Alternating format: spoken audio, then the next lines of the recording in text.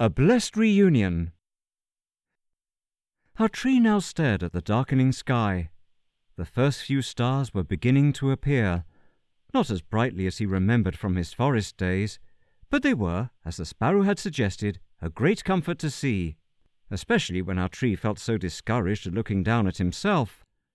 How long he stared at the sky we cannot tell, but it had turned to black and the stars were peeping out, when he noticed one star brighter than the rest, that blazed triumphantly and gloriously, and seemed to be a sign of hope. Brighter it grew, and brighter still, coming closer now, until it flooded our tree and his surroundings with a radiance that poured into every nook and drove away every shadow. And it reminded our tree of that brightest star he had seen in his dream, when the 3 men with the staffs and the 3 men with the crowns adored the infant boy. The light was so dazzling that our tree was momentarily blinded. But when he could see again, he found himself in a sun-drenched glade at midday, amid trees of every type, many laden with blossoms and even fruit. Never had he seen such trees before. How beautiful they were! A cooling wind made their leaves quiver, casting playful shadows on the ground, and their resplendent flowers in many shades of colour swayed and cast their fragrance on the air. Ahead was a waterfall that fed a sparkling stream, and lo, by that stream stood a vision of feminine loveliness. Her serene presence seemed all joy, all peace, and her flowing robes were of sheer white. Our tree thought her the loveliest creature he had ever seen, neither tree nor human, something akin to both perhaps, only lovelier by far than any he had ever seen.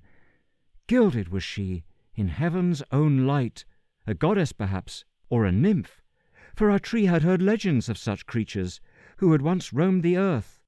Dazzled by this vision, he was dumbstruck as she spoke. "Dear brother!" Could it be her, the one he had called sister, his dear companion of the forest, his forlorn neighbour on the cold grey ground, now transformed into this vision of transcendent loveliness?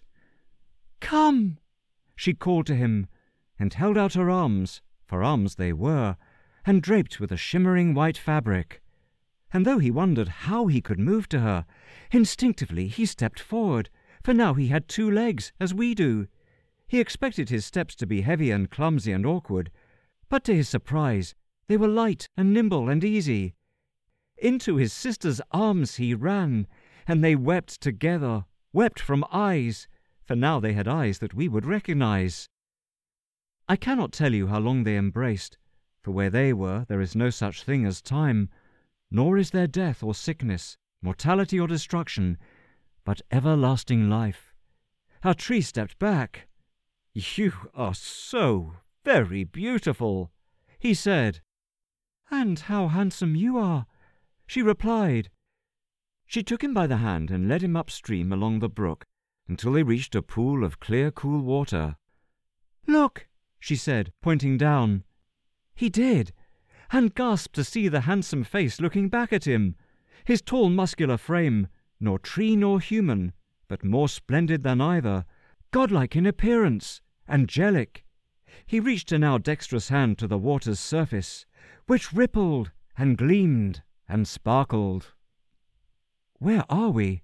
he asked. "We are in the place where nothing dies, and there's no more grief or loss. We are in that place you told me of.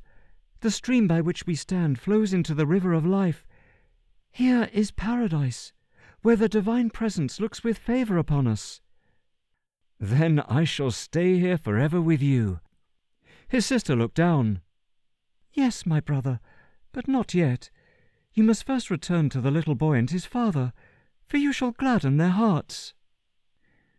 Our tree felt sad, for no matter how comforted he was in the little garden behind the structure in which the little boy lived, he yearned to stay here in this place called Paradise, to enjoy its glades, its waterfalls, and to be here forever with his sister. "But come, let me show you this world," she said, taking him by the hand again. "Run, brother, run," she urged. And run they did, and with what speed! faster it seemed even than the swiftest birds he had seen in the forest. Now his sister let go of his hand, and they ran side by side, faster and faster, but never tiring. Her long, graceful limbs swept over the ground in vast strides. She was as swift as she was beautiful, like an arrow's flight, but our tree had no trouble keeping up with her.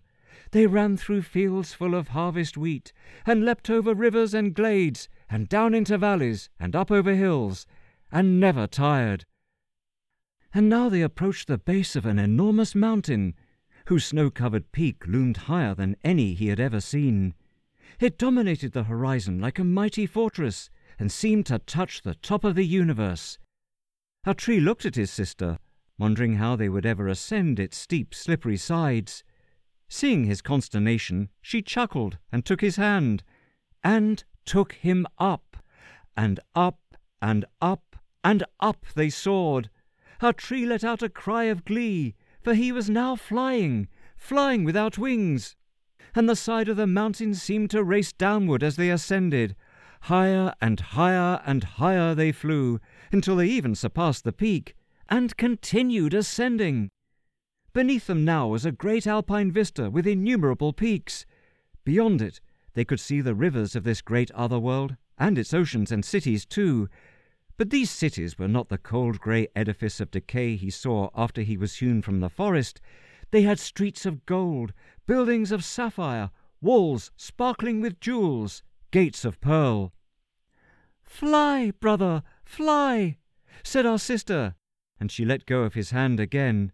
And he flew unassisted, he knew not how.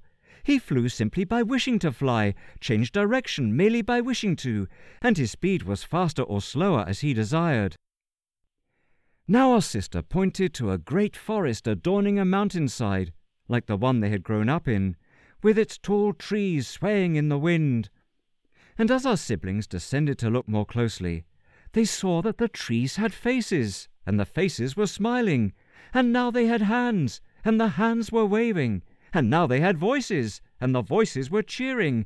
Now they had legs, and the legs were running, and now they had wings, and the wings were flying. Our nymph siblings were joined in the air by a vast multitude of their airborne companions, who flew around them, and over them, and below them, and hailed them with greetings.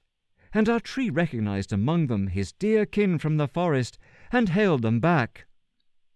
Now the winged nymphs fell behind our wingless pair, and the whole multitude swept across that limitless sky in great triangular formation.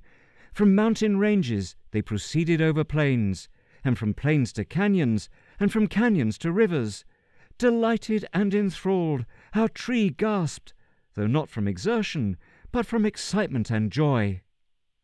"Now let us have some fun," said his sister, as if this were not fun enough already, and soared again to a great height, and taking her brother's hand, she flew up and up and over and over and upside down. And looking down from his upside-down position, our brother saw the great skein of his kin streaming below him. Having traced a great loop in the sky, the host flew vast leagues, but in no time at all, and passed over a massive sea that sparkled invitingly. Suddenly they all dived down, hurtling toward the blue waters. In a moment they pierced its crystal-like surface and plunged into its light-filtered depths. Our pair kicked their feet, for their bodies were supple and lithe, not bound by the stiffness of bark, and reaching great speeds, they leapt from the water like dolphins, plunged again, while their kin leapt and played alongside them, using their wings to fly underwater. There they saw yet more wonders, great fish of every colour, that frolicked among golden corals and jewelled rocks, and called to them, and great leviathans of the sea, who winked their little eyes, or waved their fins in greeting. Now approaching the opposite shore of that vast sea, they surged joyfully through the rolling waves, then leapt up into the air again, and up they flew, up and up and up, as the sky became increasingly colourful, with swirls of orange and pink and rose and purple, then traces of green and blue, onward and upward, until, emerging in the distance to his right, our tree espied another multitude of creatures on a parallel course. Like a delicate pink ribbon was their appearance as they fluttered through the sky on bright wings, followed by a trail of sparkling silver. Breathtaking in beauty, they stirred in the heart of our tree great love. Not long had he gazed at them, when his sister pointed out another multitude on their left, a band of mighty winged warriors, clad in bronze breastplates and wearing helmets with great white plumes streaming behind them. Some carried spears and shields, others were more lightly armed with a bow and quiver of arrows. Some had beards on their heavy square jaws, some were youthful in appearance, with curly locks framing their chiseled features, but all were splendid, powerful and mighty, courageous and valiant in appearance. Yet splendid as these two great hosts were, they seemed no less enthralled by the appearance and glory of our nymphs. One of the warriors nodded to our nymph, which made him feel very special, and he returned the gracious gesture learned from his forest days, when older trees taught the younger ones how to bow with reverence, and it seemed to our tree this warrior resembled the father of the little boy, and must be of the same tribe. Soon our multitude was surrounded by all manner of other multitudes on all sides, flying in formation, including dragons, great winged unicorns, and all manner of mythical creature. Then suddenly the sky filled with a great rushing and roaring sound, and lit up with golden radiance. Spellbound, our nymph saw arriving on each flank of the multitude of multitudes a great host of divine beings, clad in white and gold, with faces that shone in brilliance almost too bright to behold. "The angels!" our sister whispered to him. Now our tree began to doubt his place. "Who am I," he thought, "to be among such company, such great creatures, let alone in the vanguard? What am I doing here?" He felt himself begin to weaken, started to feel faint, to lose altitude, and feared he would fall headlong onto the horn of a unicorn below. But one of the angels, seeming to sense our nymph's unease, surged ahead of his own multitude with a sudden burst of mighty wings. Turning, he approached with his hand stretched forth. He was holding an object that itself clasped something hot and glowing with fire. Now there is nothing a tree fears more than fire. Even cutting by men with angry-throated machines is not as terrible. So our nymph suddenly convulsed with terror and disbelief. In a flash, he imagined that this vision had all been a cruel hoax, a trap to lure him to an extreme, slow, and agonizing death. "Be not afraid," whispered his sister, as a few of our nymph's brethren supportively nestled around him. "It's all right," said another. "You won't be hurt." Thus our nymph allowed the bright glowing ball to near him, and to touch him on his lips. With that, warmth surged through his entire being, and filled him to overflowing, and he immediately forgot all doubt and fear. Now the angel accelerated before the great host, provoking admiration from all, and our tree became aware that he too was the centre of attention. Some of the female nymphs were blushing. "Wow, he got Gabriel," he heard one whisper. "That's Gabriel," his sister echoed in awe. "He stands in the presence of God." Presently, our nymph discerned through the swirling colours a citadel whose great spires towered beyond the range of sight. Its brilliance was like that of a very precious jewel, and clear as crystal.